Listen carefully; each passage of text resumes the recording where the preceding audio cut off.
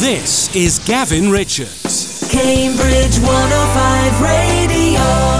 Now, the reason we're doing that is that NASA's James Webb Space Telescope may have discovered tentative evidence of a sign of life on a faraway planet. It may have detected a molecule called dimethyl sulfide, and on Earth, at least, this is only produced by life. And they've also detected methane and CO2 in the planet's atmosphere. So detection of these gases could mean that the planet's named K2-18b. Love that as a name for a planet. Hi, I'm from Earth. I'm from K2-18b. Anyway, that planet that they've discovered apparently could have a water ocean as a result. And Professor Nikku Madhusudhan of the University of Cambridge, who led the research, told the BBC News site in this article that appeared online that his entire team were shocked when they saw the results. And it's a great pleasure to welcome Professor Madhusudhan to the show this morning to talk a little bit more about this absolutely mind-blowing discovery. Good morning, Professor. Hello, hi. Glad to be here today. Thank you very much indeed. So the national press were quite understandably presenting this as a really startling, exciting development last week, weren't they? How excited are you? Very excited. This is the arguably one of the biggest results in exoplanet science that has happened in the past decade or so. So we're very, very excited. And it's an important finding that we have here.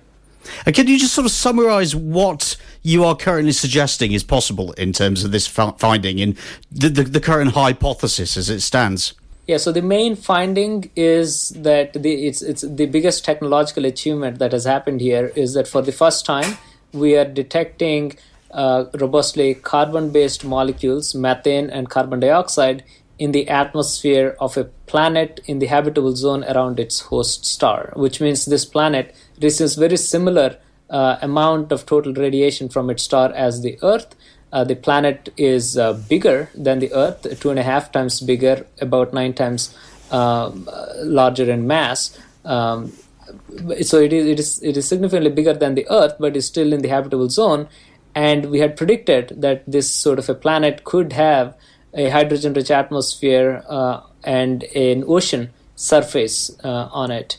And our present discoveries, these molecules that we are seeing very strongly, methane and carbon dioxide, and the non-detections of other important molecules like ammonia and carbon monoxide, for example, that combination is also telling us that the only way to explain them is if you had a water ocean underneath a hydrogen-rich atmosphere, as has been predicted before for this planet. So it is seems like it is like a Haitian world, a planet with ocean-covered surfaces under and a hydrogen-rich atmosphere.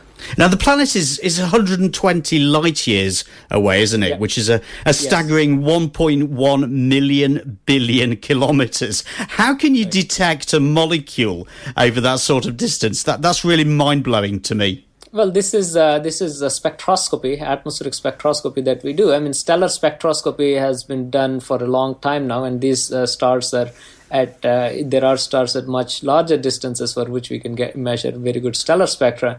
In this case, what's happening is that you're observing the star as the planet is moving in front of it. That is called a transit event. And what you're seeing is the changes in the starlight as the planet is going in front of it. What's actually happening is some of that starlight that is reaching us, the observer or the telescope, comes during transit. Some of that starlight comes through the atmosphere of the planet before reaching the observer, and in that atmosphere some of that starlight is being absorbed. So if you take a differential measurement when the planet is in transit and when it's out of transit, you can actually work out how much of the starlight is being absorbed in the atmosphere, and that is a function of what sort of molecules are in the planet's atmosphere that are absorbing the starlight. So as a summary, with that sort of absorption spectrum, in other words, absorption of starlight as a function of wavelength during transit, we can work out what are the molecules that are in the planet's atmosphere that is causing that absorption. The overriding thing is a tried and tested bit of science, it sounds, but presumably what you're doing is now at the cutting edge of science. Absolutely. The transit spectroscopy as a principle has been around for about 20 years now. So it's been tried and tested on large, hot Jupiter-sized planets. These are called hot Jupiters, and we have been doing that for well over a decade now, almost 2 decades now. So it's been tried for large planets with various telescopes, with the Hubble Space Telescope and ground-based telescopes. But the signals are so small that if you want to do it for a habitable zone planet, that has been impossible before.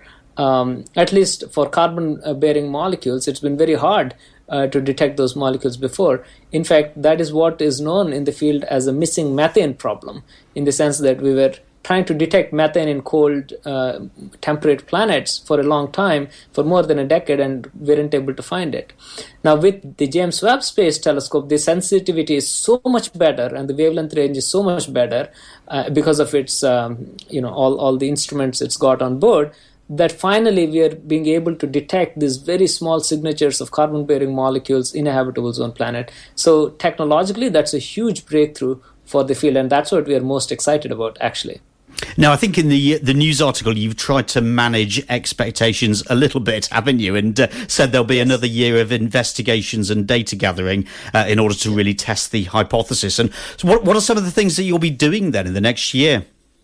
Yeah, I mean, the principle there is that this is the first year of JWST's operations. The instruments are new. Our techniques, we have been operating on such data for the first time. So we all ought to be a bit careful, and the inferences we are making are truly groundbreaking in a scientific sense. Is that, if what we are finding is true, this would be the first inference of an ocean on another planet outside the solar system, right? So that will be huge, and that is huge.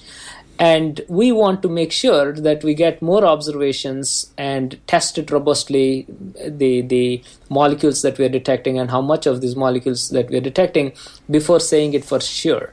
I mean, we are very confident already for methane and carbon dioxide detections, but we want to be even more sure. As scientists, we have that responsibility to be absolutely robust in what we say. So over the next year, we are going to get more observations of the same planet with James Webb Space Telescope, both at other wavelengths. So we have, our ongoing program has another transit observation at longer wavelengths. So we will see methane again, and we can see other molecules. And then there is also another team which will do the same at similar wavelengths to what we have already looked at. So between all these observations, we'll get a pretty good sense of what we are trying to infer here. You've sort of touched on my last question, really, from what you were just saying then. But I was going to ask if the hypothesis is correct, what are the potential implications? I mean, how big is this in terms of our sort of discoveries in space?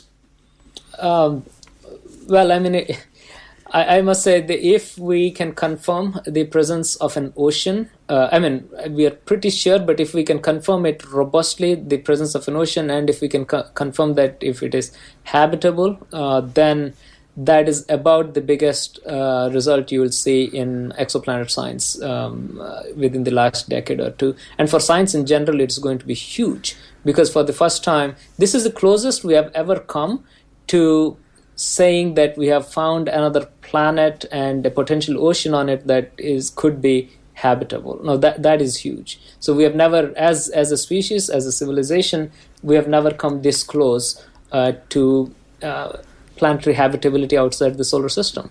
So this is incredibly exciting. This is a sort of watch this space moment, literally, I suppose. Absolutely. And we'll be following this story with great interest and hopefully talking to you again in the future. But Professor, thank you so much for taking time out of a very busy year for you this morning in order to tell us more. Yeah, thanks a lot. Great to be here. And yes, we'll all look forward to what's coming over the next year. Thank you. Best of luck with the research. It's very exciting. Thank you. Thank you. Gavin Richards. Across our university city and South Cambridgeshire. Cambridge.